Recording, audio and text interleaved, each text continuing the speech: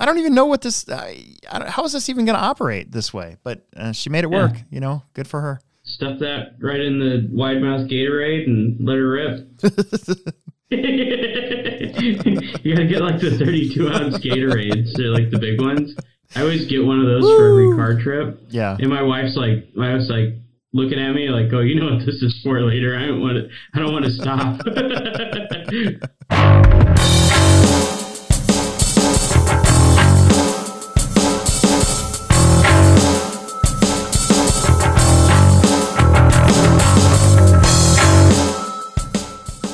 Howdy, folks. This is Alex Sturgeon with the Hobbytown Hobbyplex here for the Hobbyplex Show podcast. I am back after a 1 week hiatus. I was on vacation last week, but we are back live for an actual real show.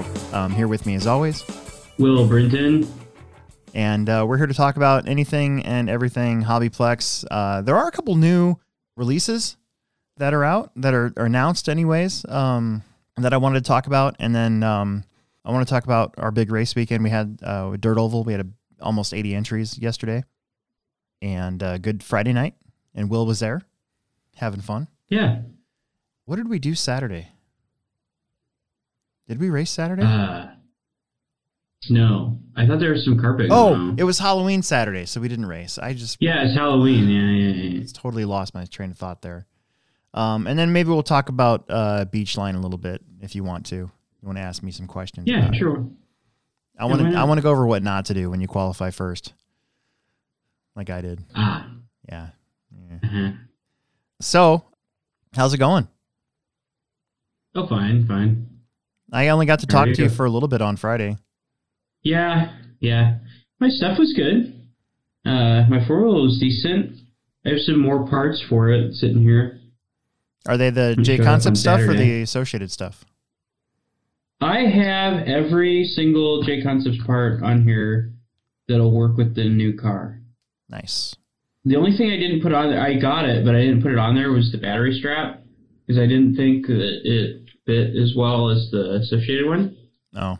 And I don't know, I don't remember why I didn't think it fit very well.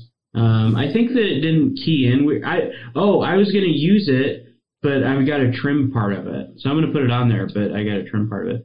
So like my whole thing with this car is to get it as light as possible. Right. So I've been trimming weight off this thing. Every single screw on this thing is titanium, except for these screws in the steering rack, and then the bottom ones for the posts.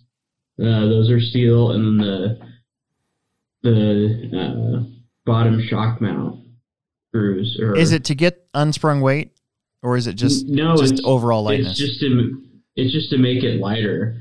So you've heard me talk about like swing weight, right, and stuff like that before. I mean, having a heavier car makes it harder to change directions. So trying to get this thing as light as possible, I feel like, is critical to making it work well. At least you can isolate the suspension a little bit more. I mean, the lighter your car gets, the less forgiving your suspension is. Like, the tuning window is narrower. Okay. But I feel like, because the Losi 4-wheel drive, everybody's using a lightweight pack. They're putting those plastic diff gears in there. Mm-hmm. The car itself, usually if you grab somebody's car like Tom Rinderneck's, is actually lighter than legal, so they got to add weight to it.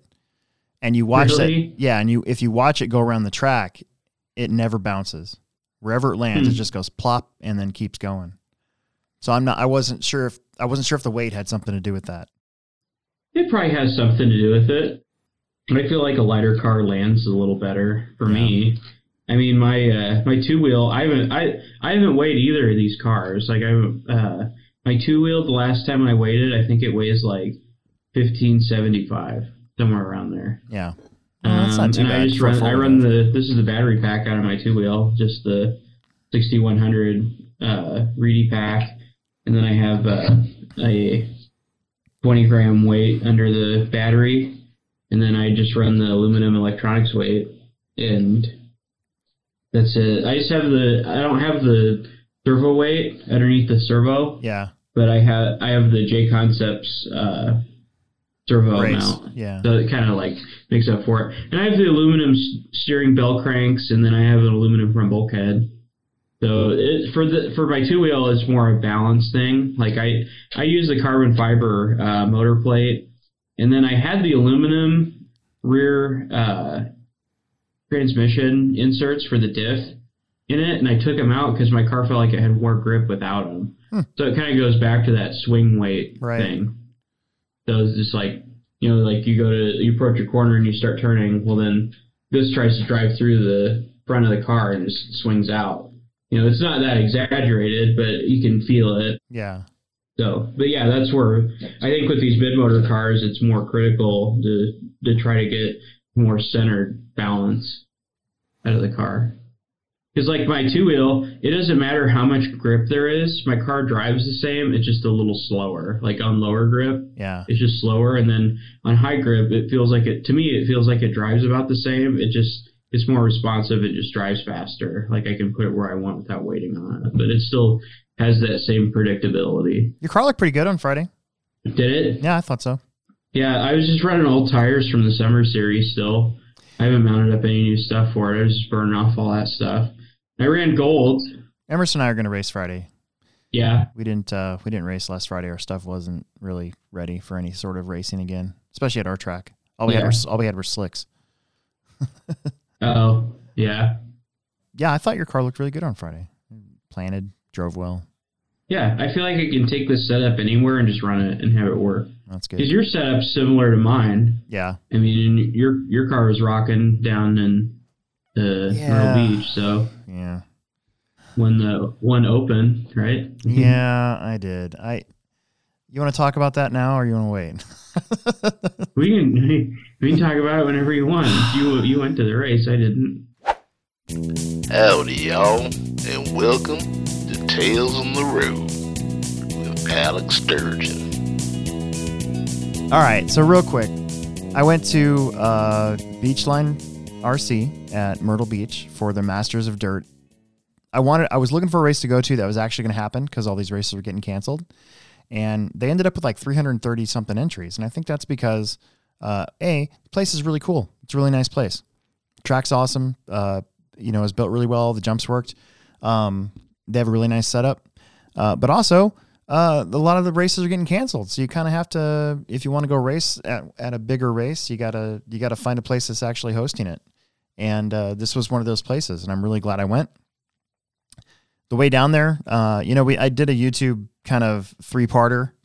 It just happened to be 3-parters just because of how it worked. But the plan was to drive all day all day Tuesday and then get there late Wednesday.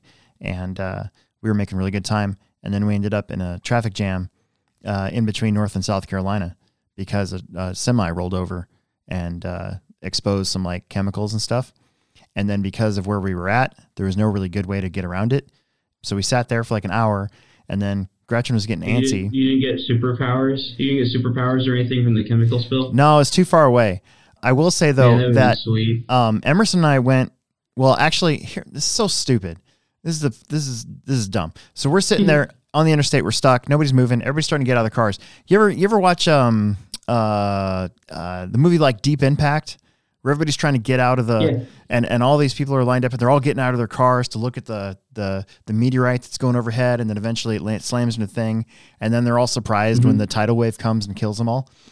That's what it felt like. Dude. Yeah, that's what it felt like on the interstate as people started getting out of their cars because what else? You got to get out and stretch, and you're not going to get run over. There's no worry about that. The other side of the interstate was closed. There was no cars coming at all, except for the occasional, firemen or whatever.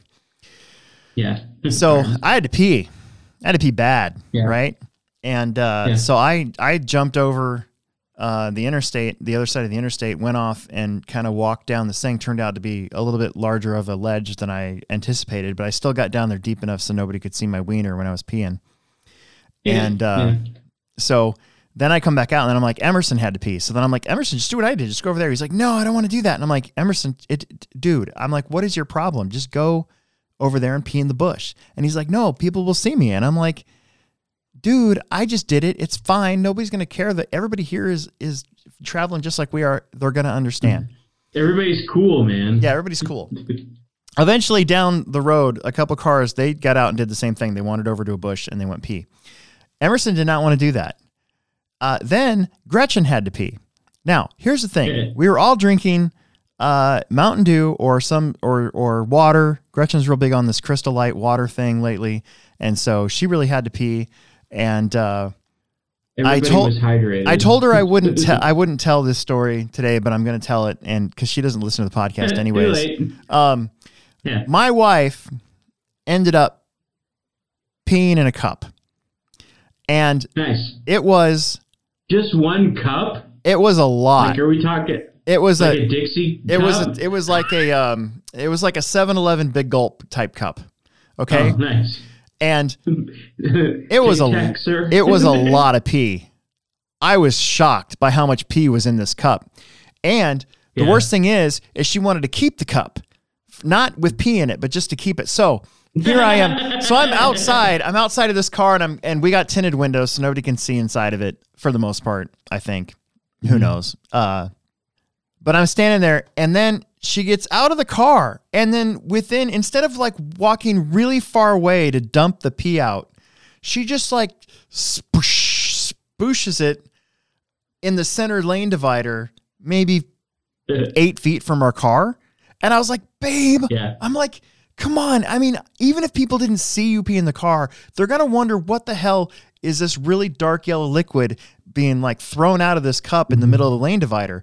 Plus, I didn't want the pee smell anywhere, right?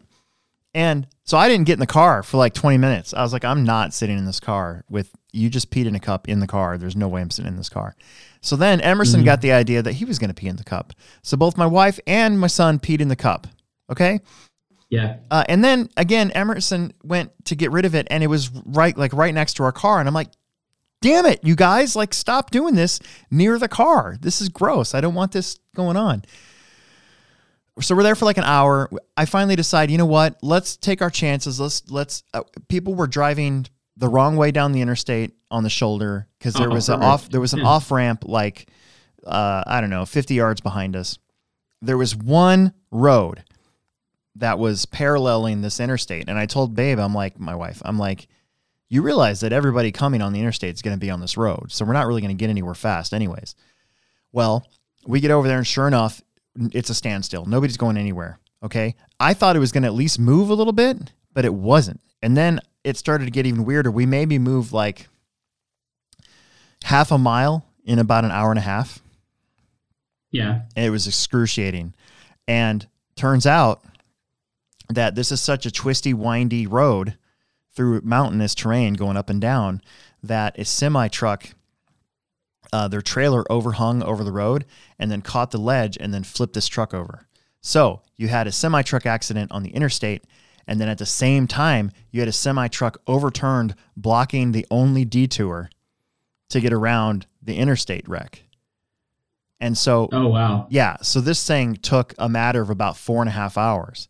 And there's two crappy things that happened from this. One was right, like literally as we were passing this off ramp on the interstate on our way before we slowed down, I'm like, all right, we need to get something to eat. Next stop, we'll find something to eat. So we were starving. So 4.5 hours, we were just hungry, right? So we were hangry, very hangry. There's 3 people in this car that were together for like 12 hours that day that are not normally used to being 12 hours together the whole time. Did you have a Donner party? Yeah, scenario? No, not really. but then not only did Gretchen pee in the cup once, she had to do it again on the other road. And it was, and I couldn't get out of the car because we were kind of moving, but not really. And so then Emerson and I both had to be in the car while Gretchen had a blanket over her trying to pee in this cup in the front seat.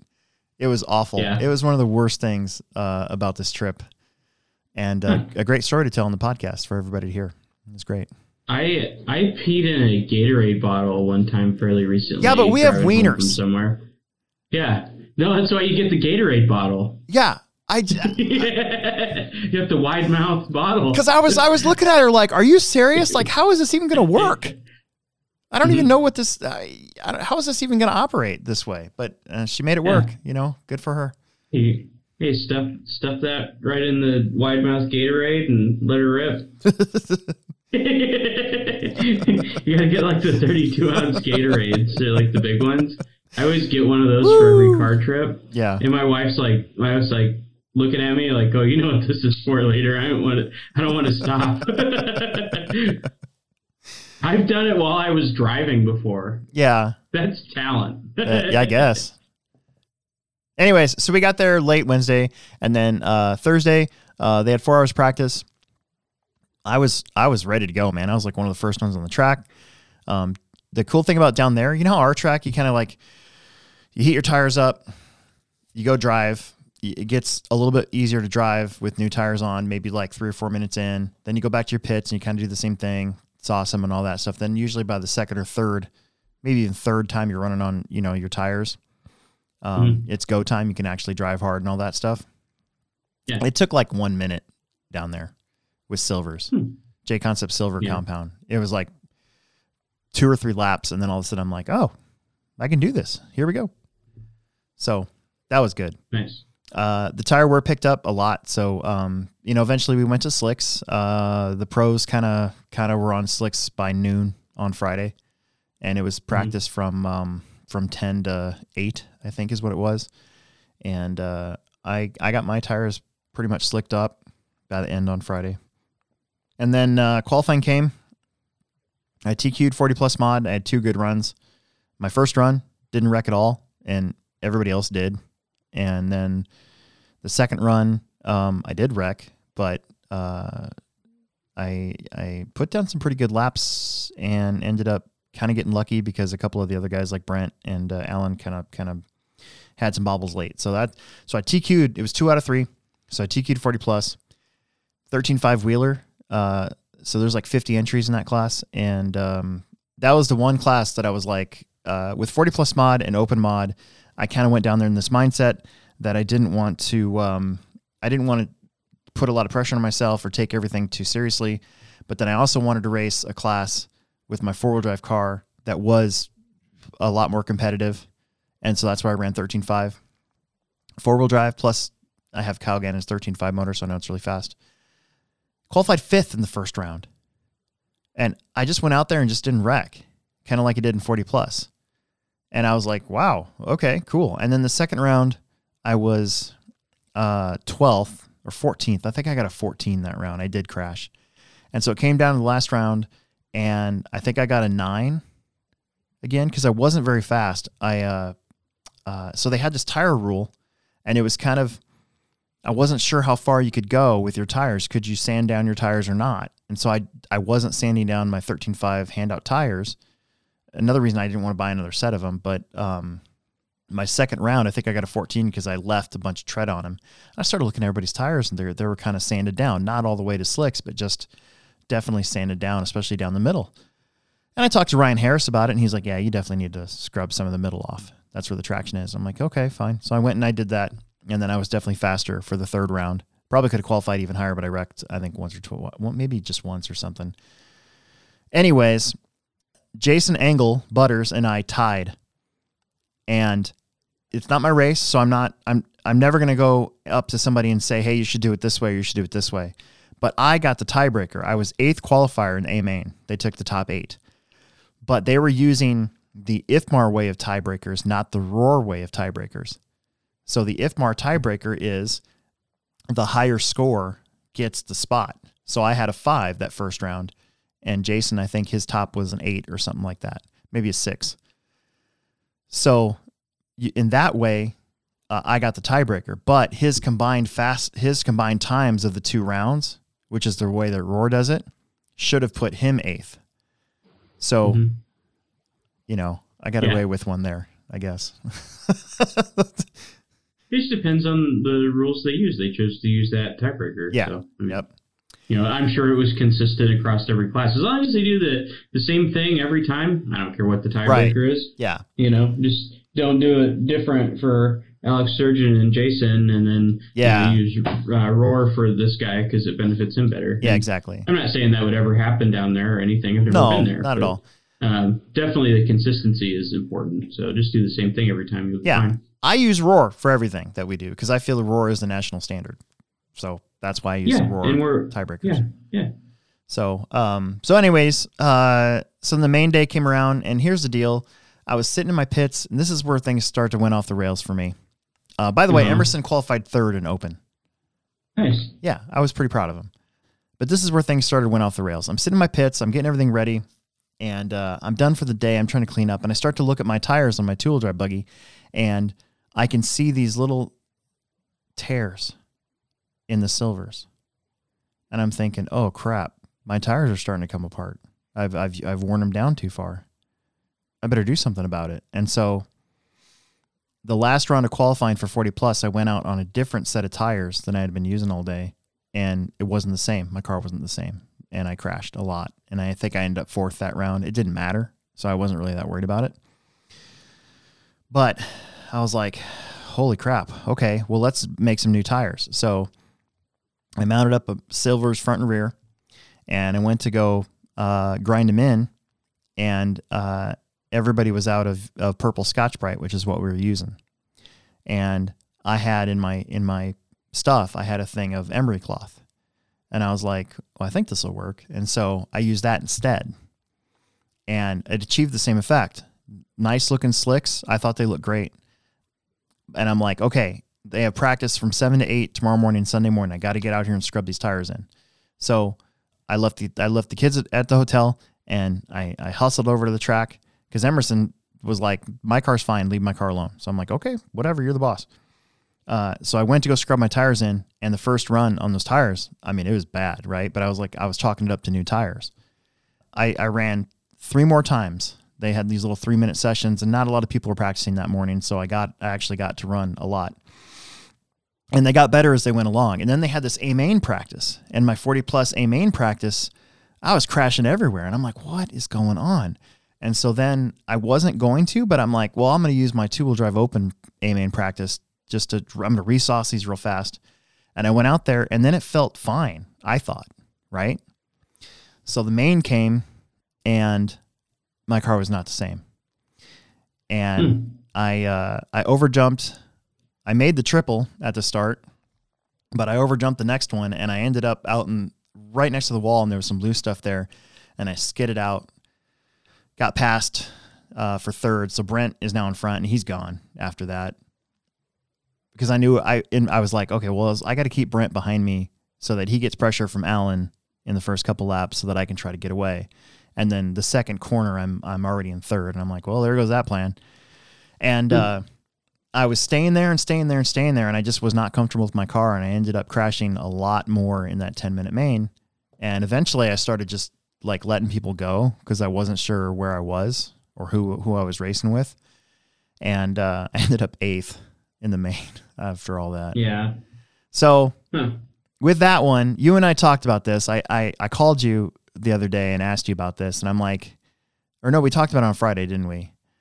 Yeah. I think changing what I made the slicks with may have messed up those tires, right?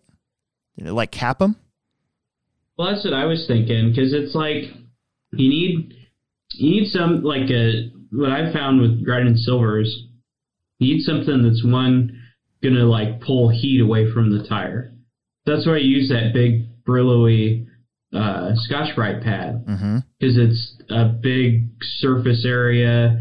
It's gonna kind of pull heat away, and you know whatever. Like I've done it before, like using Scotch-Brite at work, or not Scotch-Brite, emery cloth at work to polish something, or I've done it on tires before where you just have a piece of it like on your thumb. It'll get so hot that it'll like burn your thumb, like ow, it's hot. Yeah. And the Scotch-Brite doesn't do that because it's pulling the heat out, or at least to an extent. So when you get the effect of the excess heat, and 2, that excess heat kind of like smears the tire. So like a tire, like if you looked at it underneath a microscope after you break it in, it has a whole bunch of like little pores on it. And like if you, and that's what like, the sauce soaks into and whatever. If you cap that or you smear it, or you tear it or heat it up, the silver compound's really like susceptible to that. It's easy to do it. Yeah. So you want something that's just going to remove material and not get the tire hot. I mean, super hot while you're grinding it or you're scuffing it. I do remember a lot more smoke on those set of tires specifically than I had all week. Yeah, and like when I grind silvers, like if I make a set of slicks out of silver, I put my drill, and that's one reason why I wanted the drill that I got, like that Milwaukee one, is because it'll run like super slow. Yeah, like it's just like grainy low in low gear. Yep, and you can just hold it on there, and you're doing like, I don't know, 20 to 50 RPM. It's not a lot. Yeah, and just letting the material just start like falling off, but it's removing it or it's cutting it. It's not like heating it up and like melting it off. Yeah. Because I remember the first set of silvers I ever ground, I was like, oh, those are going to be bad. Like I just scuffed them like one time, like I normally would with clay, and it was just like instant, like melt, like balls of rubber everywhere. See, and I did that in 2016 too. This is before I was sponsored by J Concepts. I could run them whatever I wanted to, and I had a set of Proline tires that I was trying to break in, and I just straight up ruined them because I got them. I basically melted the rubber instead of grinded the rubber off, and I remember going, oh, "Damn it! I don't even know if these are going to be any good," and they definitely weren't. Like I ruined them. Yeah. So it's easy to cap them. So live and learn, I guess. I still feel pretty bad about that one because I feel like I let one go. I should have just left the tires on that I had. They would have been fine, I think. Yeah. So in 13.5 4-wheel drive, so I got that 8th spot. Two things happened. So I got that 8th spot. They didn't do driver announcements for 40 plus or for open mod, but they did for 13.5. I forgot what class I was running. So in the car, I put B6.2 instead of 22X4. and the guy announced it. Like, I'm in 4-wheel drive. Why would you announce B6 you would look, if I was the announcer guy, I would have looked at that and go, huh? No, you don't. Yeah. But he wrote, it was like Anchorman. He just wrote what was on the sheet. Anyways, so we started the race, and it was a little rough at first. I felt like I was in 8th spot, minding my own business, and had an opportunity to move up a few spots, and I got kind of driven down onto. You can see it on the video. And because I was more or less just happy to be there, I was like, whatever, man, you want to go, you know? And then the next thing you know, everybody starts wrecking in front of me, and I find myself in 5th place with like a minute down. I'm in 5th, and I'm again, minding my own business. My car felt really good. I remember up in the driver's stand going, dude, you're in 5th place. You know, you get an award for 5th place. Like, just stay here. This is great. And then I got kind of close to 4th and 3rd. And then the next lap, I traction rolled in a weird spot, and the marshal had his back turned, so it took a little bit longer, I think, than it probably could have. But whatever, I crashed, so it doesn't matter. And I got caught. Ryan Harris caught me. He and I were racing for 5th for a little while. Then I wrecked again, and Patrick Rossiter caught me. And then he and I were racing for 6th. And with a minute left to go, I'm up on the driver's stand, and I start to feel my car go soft, and I'm like, oh no. And I wanted to say, you're one lucky dude, Patrick, but I wasn't sure what kind of mood he was in, you know, because I only talked to him a little bit earlier in the week. I never really talked to him after that. But my battery died because, what? Yeah, well, here's the deal. They had 10-minute mains, okay, and my 4-wheel drive battery is a 3600 ProTech. And before this race, okay, I looked at my truck, and there's a 4900 battery sitting in there. We didn't run my truck. There's a brand new 4900 sitting in this thing, and I'm like, I should probably put that in for this. I'm not sure if I can make 10 minutes. But I'm like, but then I was like, that's a way heavier battery though. Like, it'll change how your car handles. Maybe you're on high grip though. I know. And so then I'm like, nah, you'll be fine. I'm like, you practice longer than 10 minutes. It won't be a problem. So then I just rolled around really slow, and I went from battling for 6th to dead last on the last lap. Really? Yeah. That's a bummer. Did you turn your low voltage cutoff off? I did. I always do that. Really? Yeah. I That's why I was able to keep that's why I was able to keep going. Yeah. I turn all the thermal off too. Yep, me too. Thermal, all that stuff off. I learned that at the Reedy race a long time ago. So to be honest with you, that one didn't bother me. That was the first main that was up, and it didn't bother me one bit because I was like, well, I'm just happy to be here. Like I thought I could make the A main in 13.5. I felt like I still have that ability, and I did. So I wasn't worried about it. And then the 40 plus main came after that 2 races later, and that went down the tubes. And I'm like, oh my God, I better not screw up open. Like, this is going to be bad. And so I went back and I changed out my tires. I put my old tires on my 2-wheel drive because this race was 2 races after 40 plus. And I went up there, and Emerson and I were standing right next to each other on the driver's stand. And I was like, good job, dude. And he's like, good job. He's like, I'm coming to get you. And I'm like, okay, dude, do it. Come get me. And first time over the triple, I didn't triple it. Neither did anybody else behind me. So that was good. But every lap after that, I did. But I ended up, I went from the horrible dumpster fire that was the 40 plus main of crashing everywhere to not crashing one time in this 10-minute open A main. Yeah. And then Emerson qualified 3rd, and he crashed a lot, and his body ended up coming off like 2 minutes into it. And so he had to get his body put back on, and he still managed to get 5th. So I feel like he could have done better if that hadn't happened. Yeah. But here's the deal, and you tell me, when I saw that J Concepts INS races had now an open 2-wheel drive mod class and like a pro class, I became pretty happy. I'm like, I'm gonna race open. I don't the pressure of pro. I'm kind of over it. You know, I don't really need it, and I would just love to race open.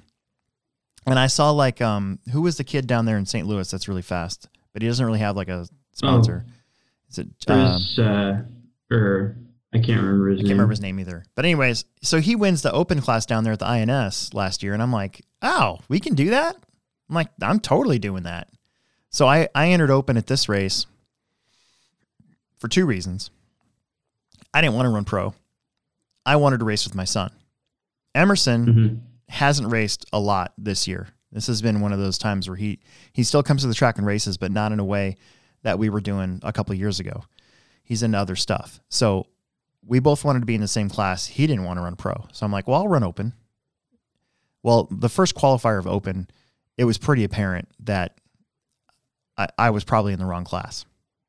And I say that because the closing rate on some of these guys was so fast that I got wrecked a lot in the first qualifier. And I don't blame these. Yeah. I don't blame anybody in the heat at all. And I should have done a better job of driving around some of these guys. But I was like, after that race, I was like, holy crap. Like, I didn't realize that it was going to be that way. And I started thinking that maybe I should change my class to pro. And I talked to Brent Densford about it, and he's like, no, dude, nobody cares. Race with your son. Have some fun. And I'm like, okay. So they did a resort, and then it got better. So then we were all a little bit closer. And I didn't TQ the first round of open, but I TQ'd the second and third round of open. And those times would have probably put me in the B main of pro. So I kind of felt weird. I felt like maybe I was a sandbagger a little bit, I guess.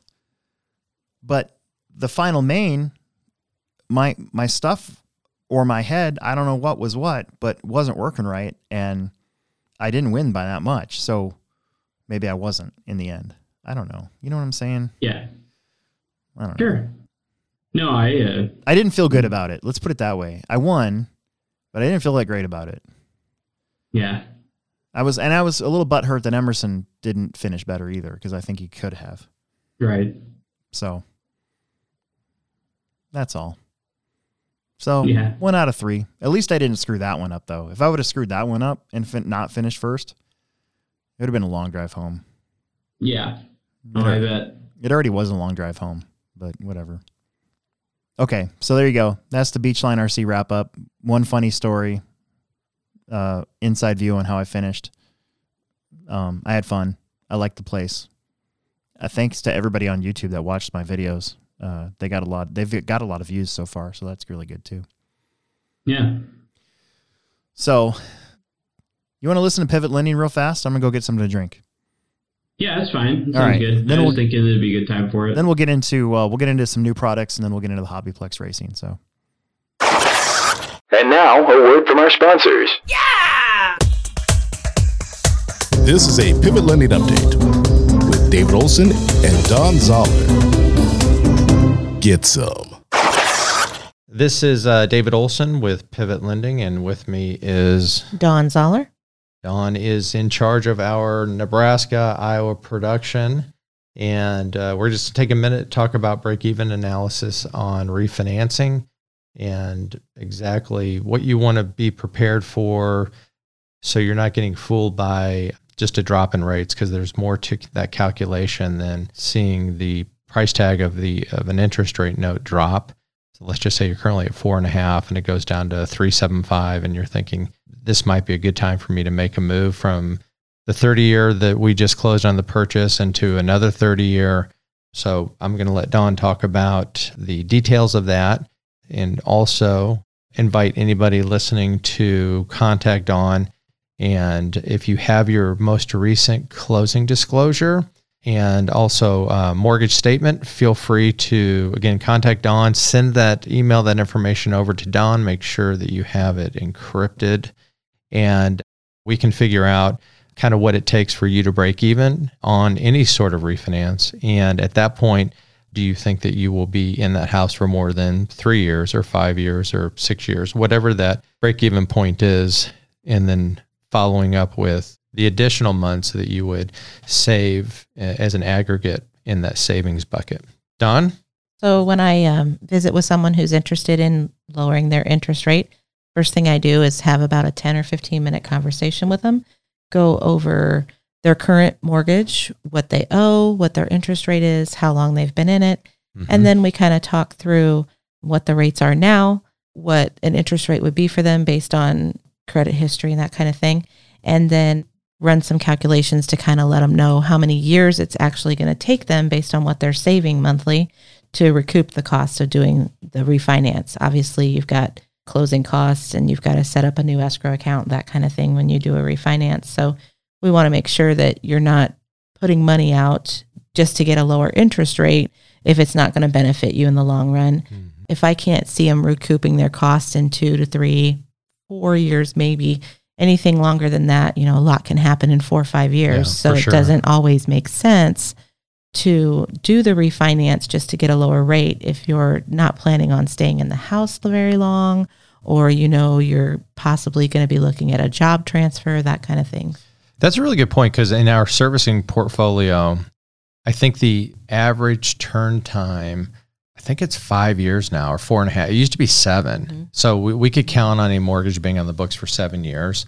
And again, that's kind of why the 10-year bond is something we look at for a 30-year mortgage, because the amount of time it's actually going to be on the books is, we used to think 7 to 10 years, but now it's more like 5 years. 7. Yeah, 5 to 7. Mm-hmm. So you're exactly right. The closing disclosure tells us, let's just say total closing costs are $2,000. Most of the time it's a little higher than that if your escrow or funds to close is a little bit higher than that. But if you really want to break even analysis, you have to not only take in what your future costs are going to be, like on the closing statement, but you have to go back and prorate your last closing statement. So like if you refinanced a year ago and that refinance cost you $3,000, you need to prorate out your 12 months based on that $3,000. And let's just say there were still $2,000 left over out of that. So you almost have to take that $2,000 plus the new $2,000 or $2,500 right, and call it $4,500. And normally we don't see back-to-back refis so close because of COVID and all of that. So we traditionally just look at the closing disclosure and make the analysis on that. But I think everybody kind of needs to think about that. if you purchased a home in January, or there was even a period in March, it was like 3 weeks where the rates were 5%. Higher than 5%. Yeah, it was nuts. So Yeah. they came out with the new servicing rules, and the investors, Forbearance. yeah, and everybody just backed out of the market. So if you purchased a home in that 30-day window, chances are you've got a 5% rate. But you have to take a look at the aggregate of the total, the systemic costs within, the last year, 3 years, whatever that break-even amount is going to be. So. Right. And when the equity in homes is growing so fast right now, we try and roll those closing costs into your loan. Yep. But if you're refinancing every year, every 2 years, and then in 5 years you get ready to sell your house and you ask yourself, why don't I have any equity? Well, because you've used it all to refinance 3 times. Right. So that doesn't. It's like trading up cars. Sense. Right. Right. It's like you're constantly upside down. So if you're out there and you've refinanced or purchased within the last 12, 24 months, just make sure that you have your previous closing disclosure and your current mortgage statement that you can provide to Dawn so that we can take a look at your entire picture just to make sure that you know how long it's going to take for you to break even. Because if you're just going off what the current proposal would be to refinance, which is probably what 80% of our industry does, it's a little misleading. And so that might tell you it's going to take you 3 years to break even.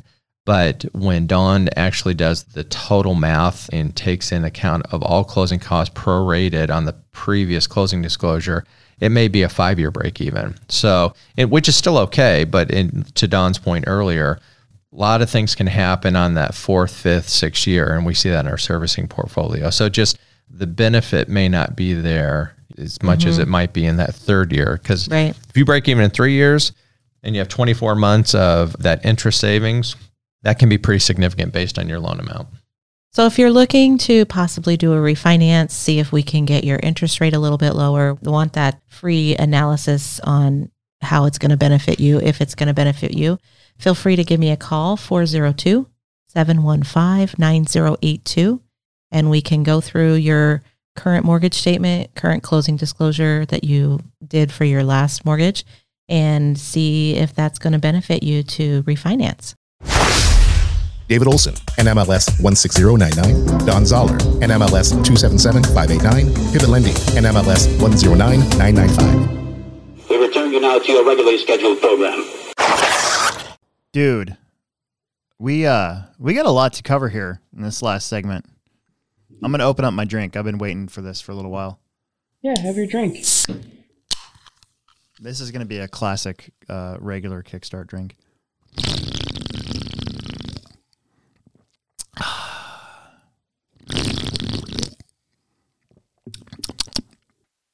Hey, pass me a Kickstart.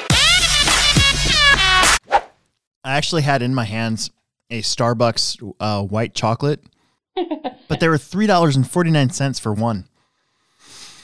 And I'm like, Aren't Kickstarts like $2 or like they pay you to take them or something? Yeah, pretty much. Yeah. What's new? So, hey, real quick, we got 2 new products that I'd like to talk about really fast that we're going to get in at the Hobbyplex. The first one is the B, I think it's called the B17 Betty. It's an SC24 from Axial, and it's a limited edition version of it. And we got a whole bunch of them on order. So hopefully we're going to have like the most out of any place in the country, maybe.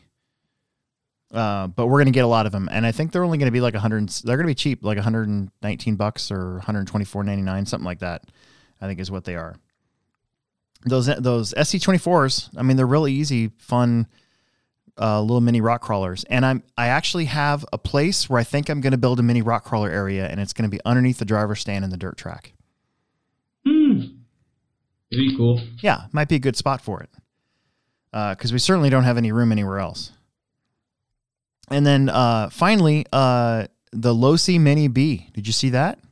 I did see that. That looks pretty cool, dude. I think I would have been all over that when I was 15 or however old I was when 18 scale was popular. I think Associated's going to have to get back in the game maybe for minis.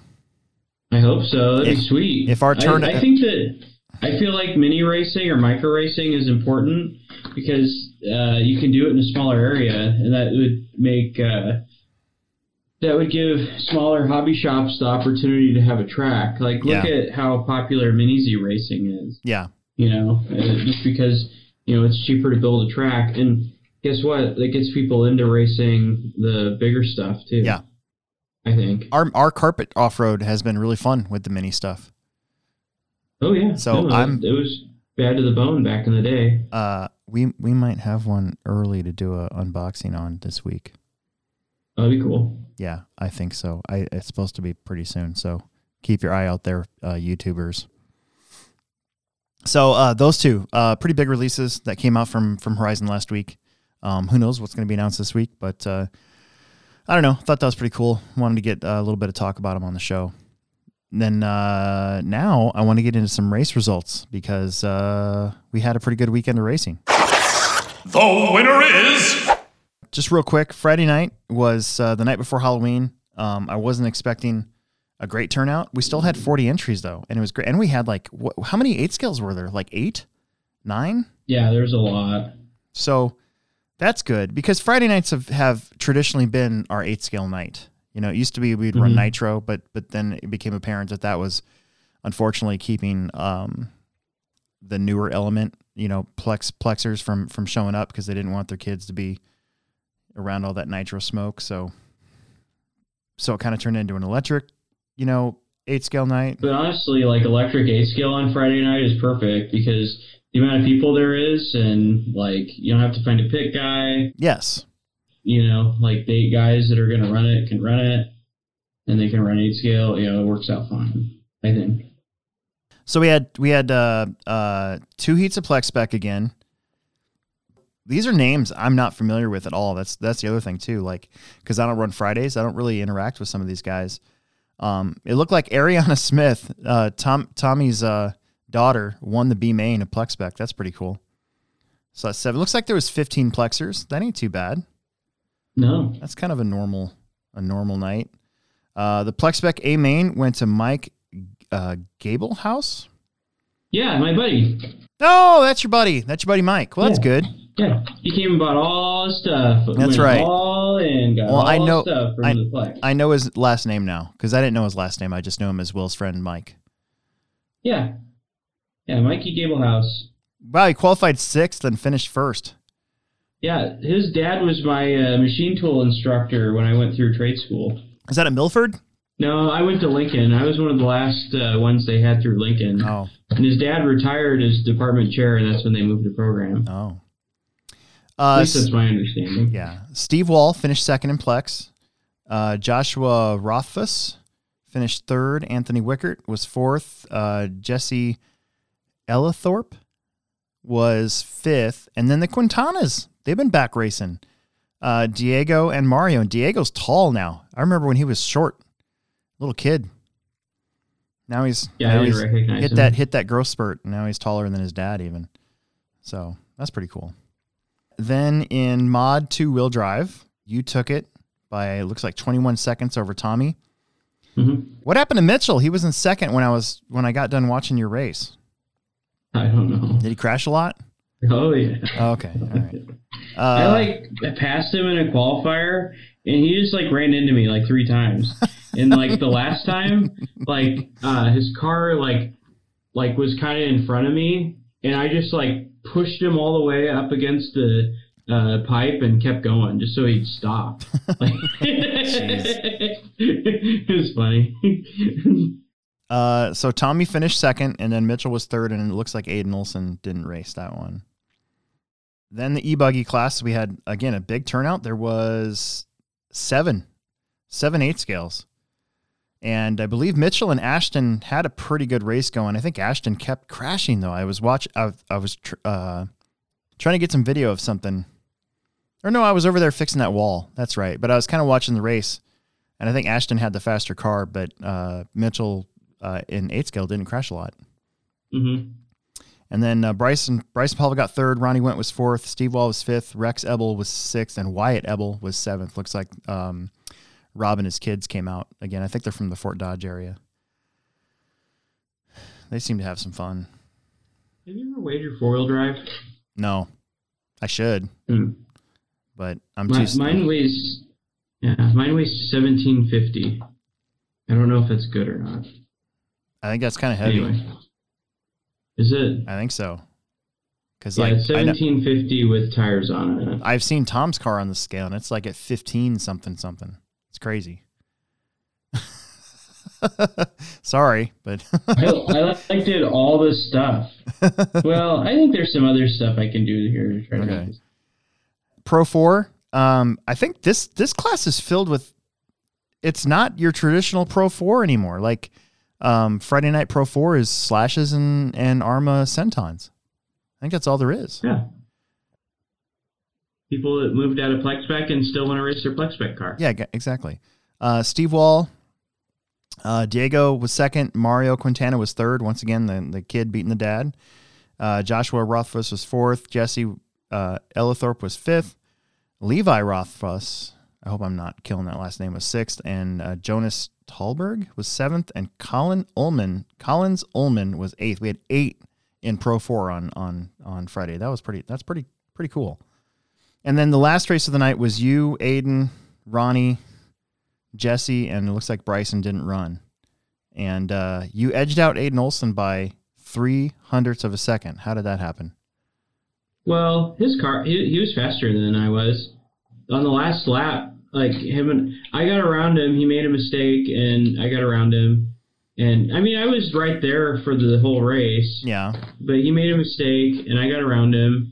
And then he was like right on me. And I even said, like, I'm going to old man this kid to death and just like make my car as wide as possible and not make any mistakes. And he passed me somewhere. I don't know where he passed me at, but he got around me. And on the last lap, there's like that hip corner, like on the left side of the driver's stand. Well, he jumped it, and he jumped into the bowl, like into the lower part of it, like everybody does every once in a while. Yeah. And he waited, and then he let me go. I was like, and so I went, and then we raced it out for the last rest of the lap. I was like, you could have just like got in front of me, like been where you were, you know, like he didn't want to. I was like, oh, okay. So yeah, I mean he probably would have won if that didn't happen. But it's still a good race, though. How was the track on Friday? Oh, it was a good race. Yeah, he raced me really good. I worked on the track a little bit. I put a bunch of dry dirt in some of the condensation drippy spots to try to clean them up a little bit. I had Trevor go out there and use the tamper on them. Yeah. Did that make a difference? I thought the track was pretty good. Okay. I didn't see any issue with it. I mean, it is Friday night, you know, you have to remember that. Isn't it crazy how different the track is in the wintertime, though? Yeah. I forgot what it was like. Mm-hmm. I mean, you almost don't have to water it for a couple of days because it waters itself until the doors get open. Right, yeah. Well, the thing I noticed is like the high spots all get really dry. Mm-hmm. So it's like almost like you almost just have to go and water all of the high spots. Oh, I was weighing my batteries. So I have a Reedy G3 Zapper 6100. I have a Reedy SG2 5800, and I have a Reedy SG3 4800. And one would think that the 6100 would be like the heaviest battery by a lot. So the 6100 weighs 210 grams. Then the 5800 weighs 215 grams. And the 48 weighs 206 grams. So this is the 4800 was what I had in my 4-wheel. Mm-hmm. There's only like a 2 gram difference between that and the 6100. And my older battery, this is the one that I had in my 2-wheel. The 58 is actually the heaviest. Yeah. This is my old. This is the one that came out of my 2-wheel, or the one that I had been running for a while, and I just ran the 6100 on Friday, but I hadn't weighed it yet. I always like to weigh them, and see what the difference is. So what are you gonna do? Are you gonna put that one in there? Or are you gonna use the heavier one? I'm gonna put the 6100 in it in my 4-wheel. Okay. I mean that's like Spencer and those guys run. Yeah, that's true. I may run it with a lighter battery. I have those really super thin batteries that are the 4100s. But I mean, that's only like, what, 700 milliamps different from what I had before. Yeah. So I could just charge it on a high voltage setting and run it. Because that's what I did all last summer series. Yeah. Last time I ran 4-wheel drive, I just charged it all the way up, and it lasted 8 minutes. So maybe that's the key. Maybe I need to just put a light battery in my car, because I bet that's quite a bit. Yeah. So I want to talk about the oval race we had this weekend. So we had me too. Our winter oval series number 1, November 1st, and we had 79 entries. That's the highest entry count we've had for dirt oval in a while. I think last year we didn't get over 60, so that's really good. Here's the class listing. I'm looking at the Live RC thing. There's 9 classes in dirt oval in A mains. There was a group that wanted to run modified short course, and then a group that wanted to run 13.5 SC short course late model. Yeah. So you had a 13.5 short course mod A main.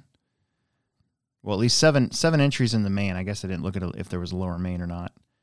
But Alex Keenan took that one with Trevor Zelazny, our guy, Friday Night Race Director, finishing second.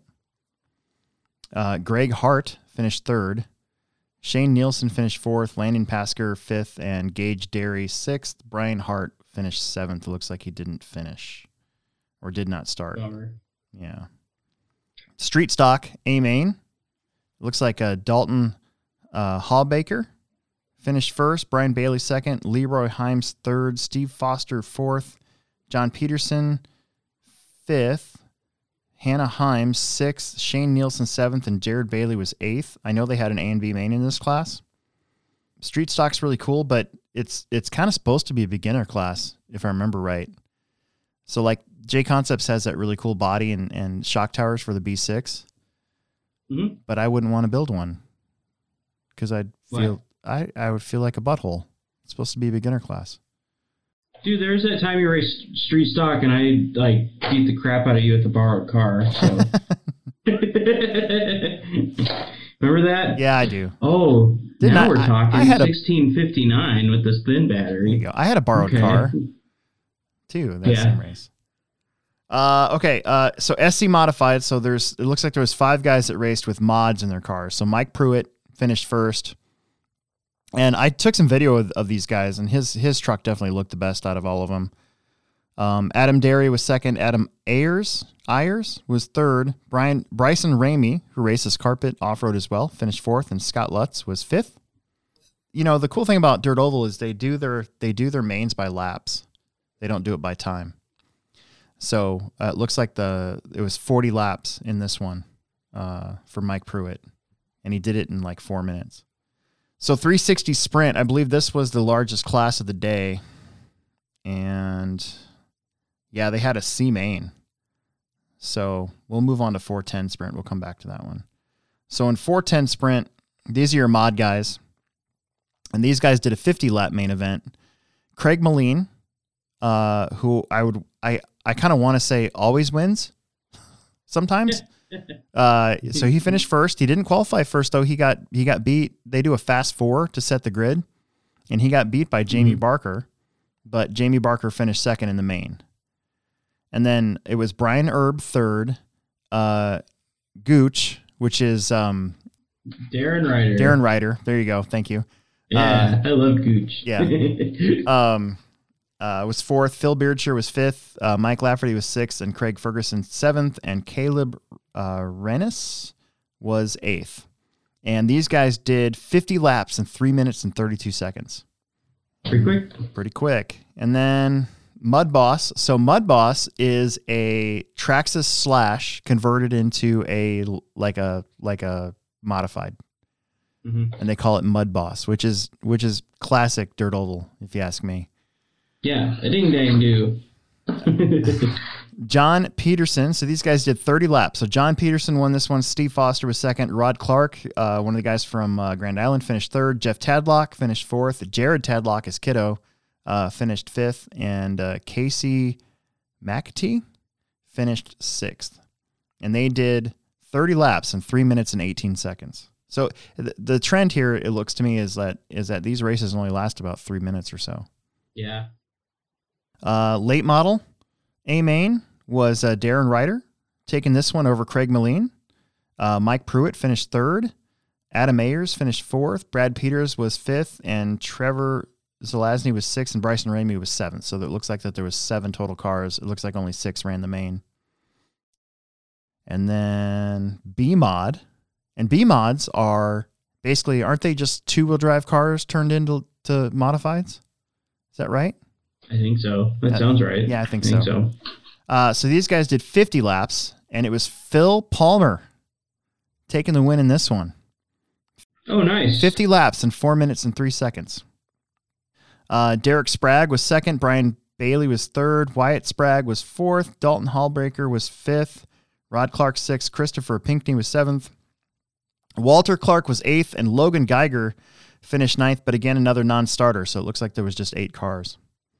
I remember one time racing carpet, in practice in the morning, I just got in there as my first battery, and Phil Palmer wrecked in the straightaway, and I totally, clobbered his car, and it, exploded everywhere. I felt so bad, because he even yelled it out, and, I was already on the straightaway. Yeah. And I run, a 5.5 with timing in my 2-wheel. And, and I was like, dude, let me know, whatever you need. I'll take parts off my car. I feel so bad. Yeah. Anyway, I do remember that. I remember that. Yeah. Craig Moline in 360 sprint. So Craig Moline did 6. So these guys did 60 laps. So that's how you know that this is the biggest class and one of the up there classes. It's 13.5 sprint car is basically what this is. So 410 is modified. You can do whatever you want. 360 sprint. These guys have a control tire and a 13.5 motor. We changed from these Duratrax tires to these Proline tires this year. The Proline chain link fronts, and I can't remember what they call them in the back, but they're basically a They look like Hoosiers, right? Yeah, exactly. And I think that we did that because now that Proline's owned by Horizon Hobby, I think that was just something that Tim decided to do. So looks like it was successful. Everybody seemed to be pretty chill with their cars. So Craig Moline won this one. Brian Erb finished second. Brian Erb used to race off-road, and he's kind of found his spot in Dirt Oval, it looks like. Jamie Barker finished third. Jamie's from the Kansas City area. That was one thing I noticed about Dirt Oval this week. Not only did we have a big turnout, but there was people from all over the place, like Eastern Iowa, Kansas City, Grand Island, Omaha, Lincoln. It was really cool. It was kind of a regional Dirt Oval event, and everybody seemed to like the track, so that's good. That's good. Phil Beardshire finished fourth, Mike Archer fifth, Derek Sprague was sixth, Craig Ferguson was seventh, and Rod Johnson finished eighth in the A main. So kind of cool to see Rod Johnson making the main there. And then again, they did 60 laps in 4 minutes and 33 seconds. It was nice to see. You never know what to expect. I live 5 minutes away, and when I come down Highway 133, and I can see the Plex at a certain point, and I look over there in the morning, and sometimes I'm running late. So I'm like, crap, I hope nobody's there. And Sunday morning, I looked over, and the parking lot was full, all the way up front. And I'm like, oh, crap, I better get there. Better hurry up. So that's that. It was nice to see the work that I put into the Dirt Oval. It was for good use. That's the thing. Definitely.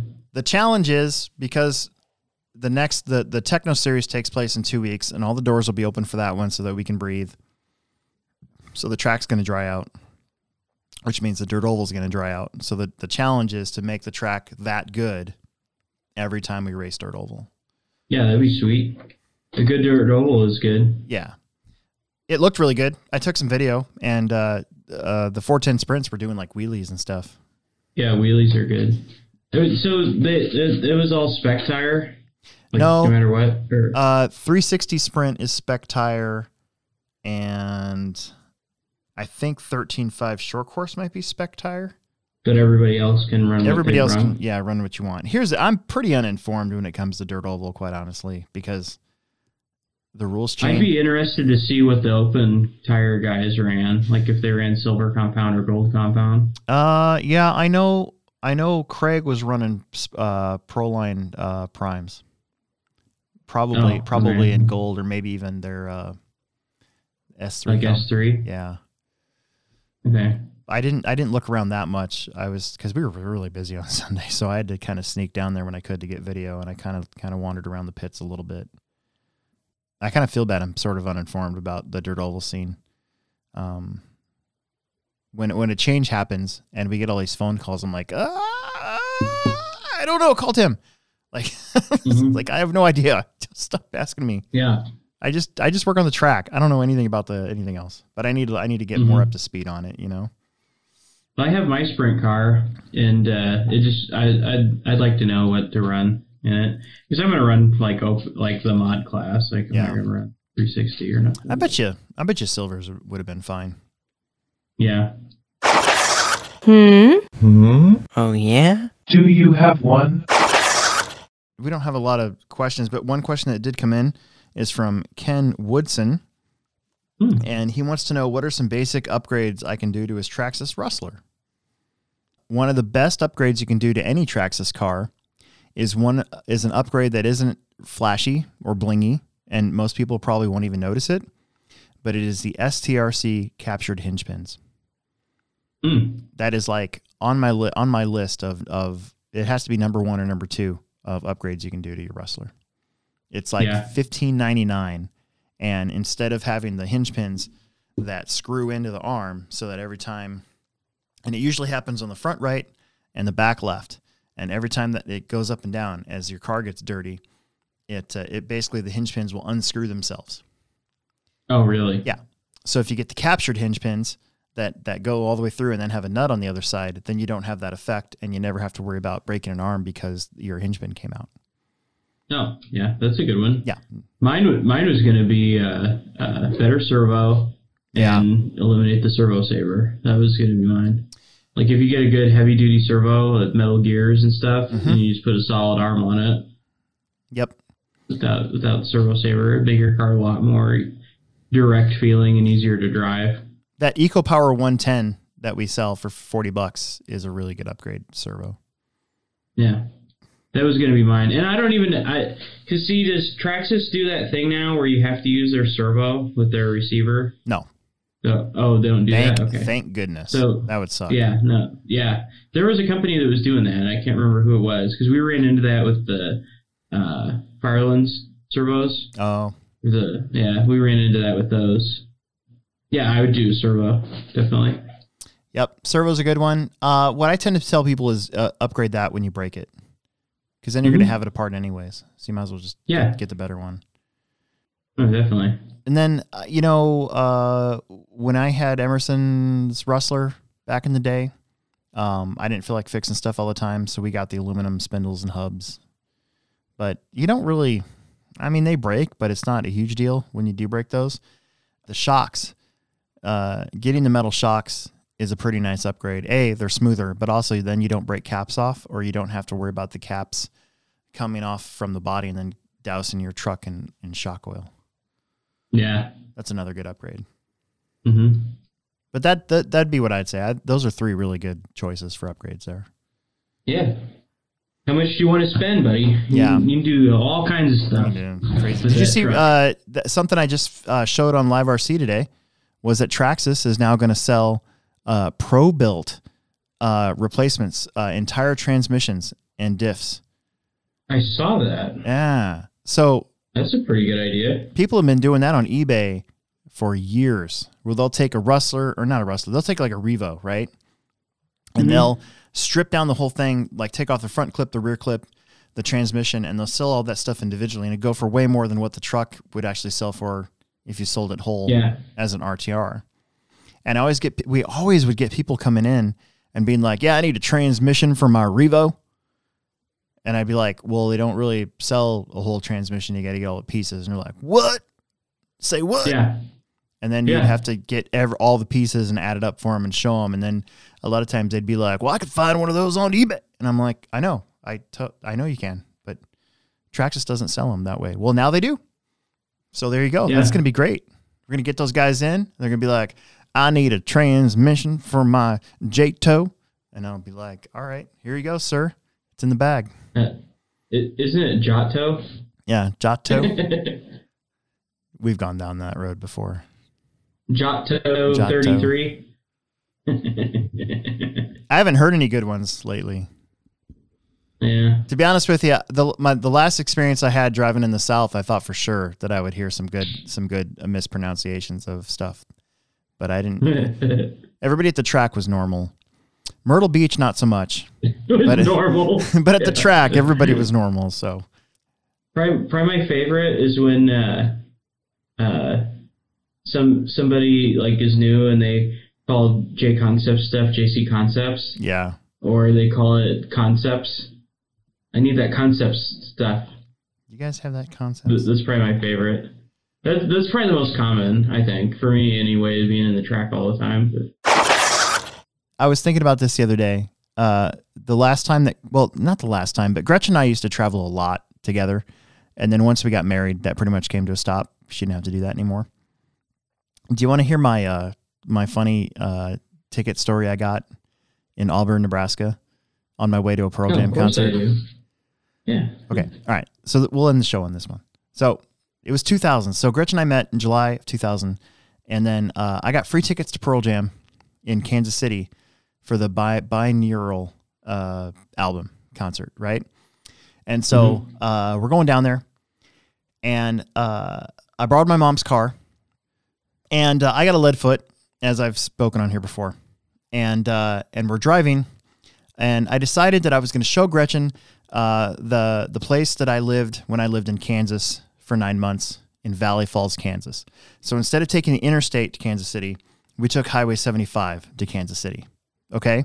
And we were going to stop in Valley Falls, just north of Topeka, Kansas, and then take the turnpike to Kansas City and all this other stuff.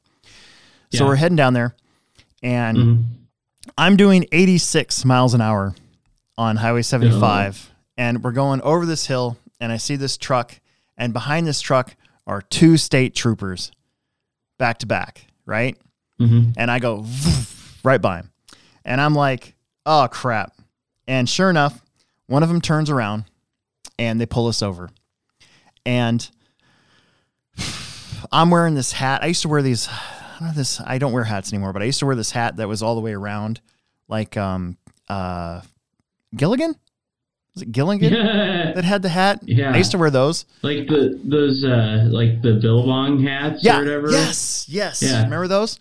So I was wearing that, and it was a hat that I had actually a bunch of signatures from the Norcanats on when they were in Pleasant Hill, I think that year. So I was still wearing that hat. Yeah. All right. So I get pulled over, and Gretchen's like, "Oh my God, how fast were you going?" I was like 86 miles an hour, and the speed limit's 55. So the cop comes over, and I'm wiggling around. I get my wallet out, and I open up my thing, and I look, and I don't have my driver's license. I have a different person's driver's license.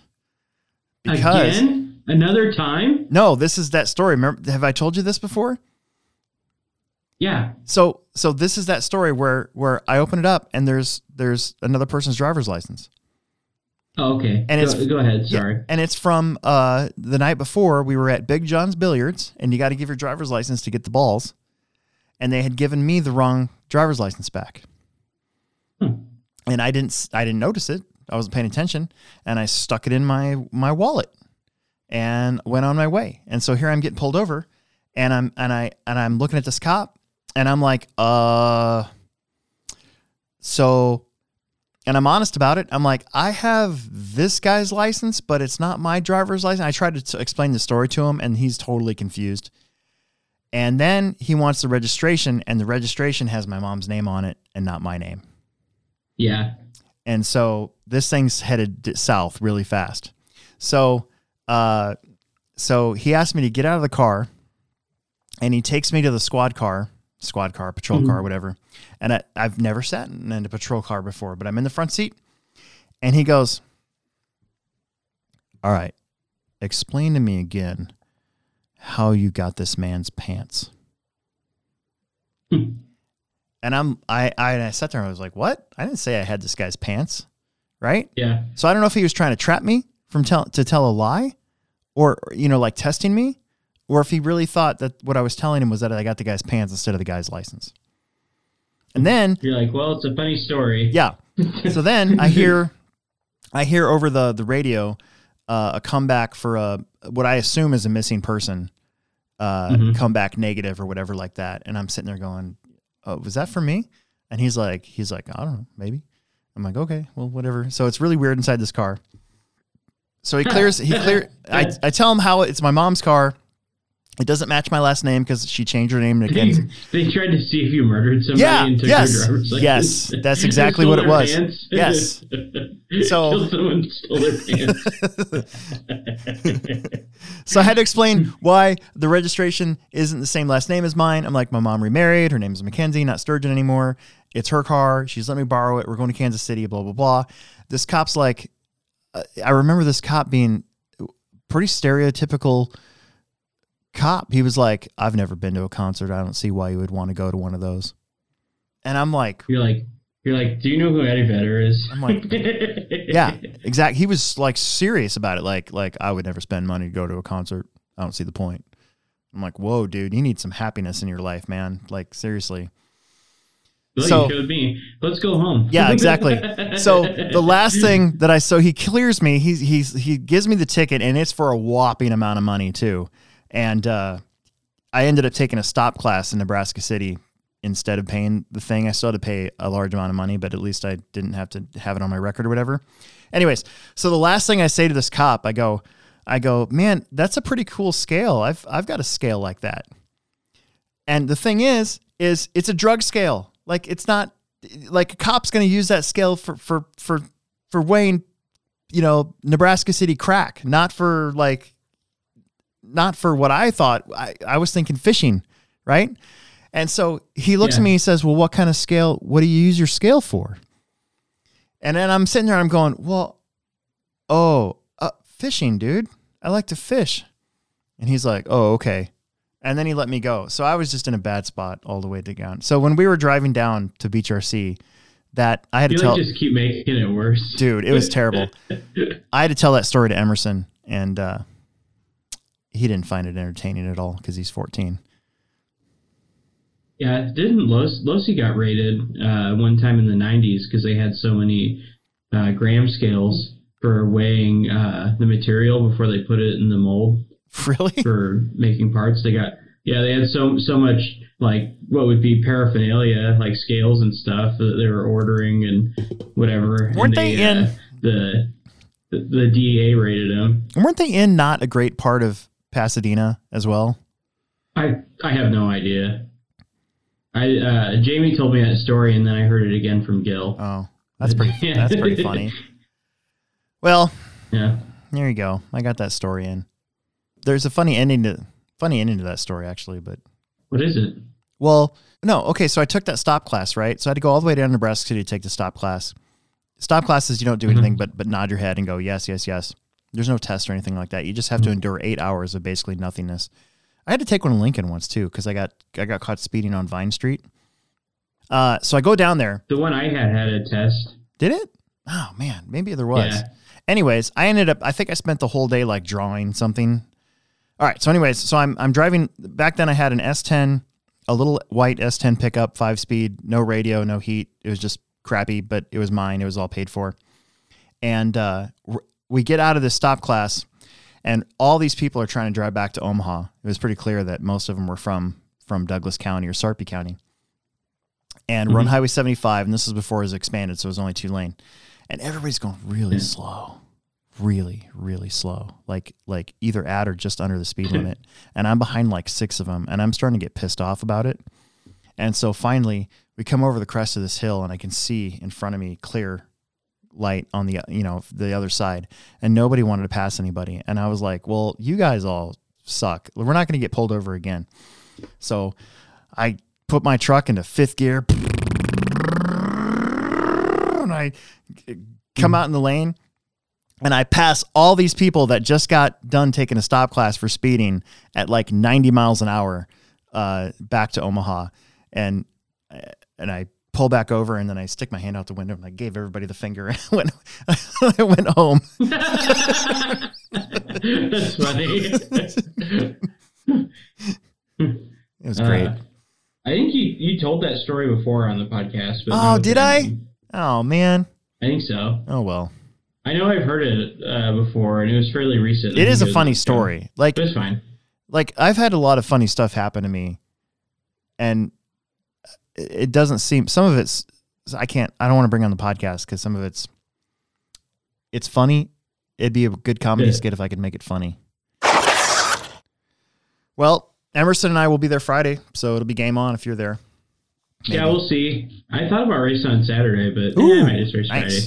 Yeah, I'm excited. They got a new layout, so I'm excited to put a new layout down. Yeah, but you're not racing, are you? Stadium truck. Nah. On Saturday. All right.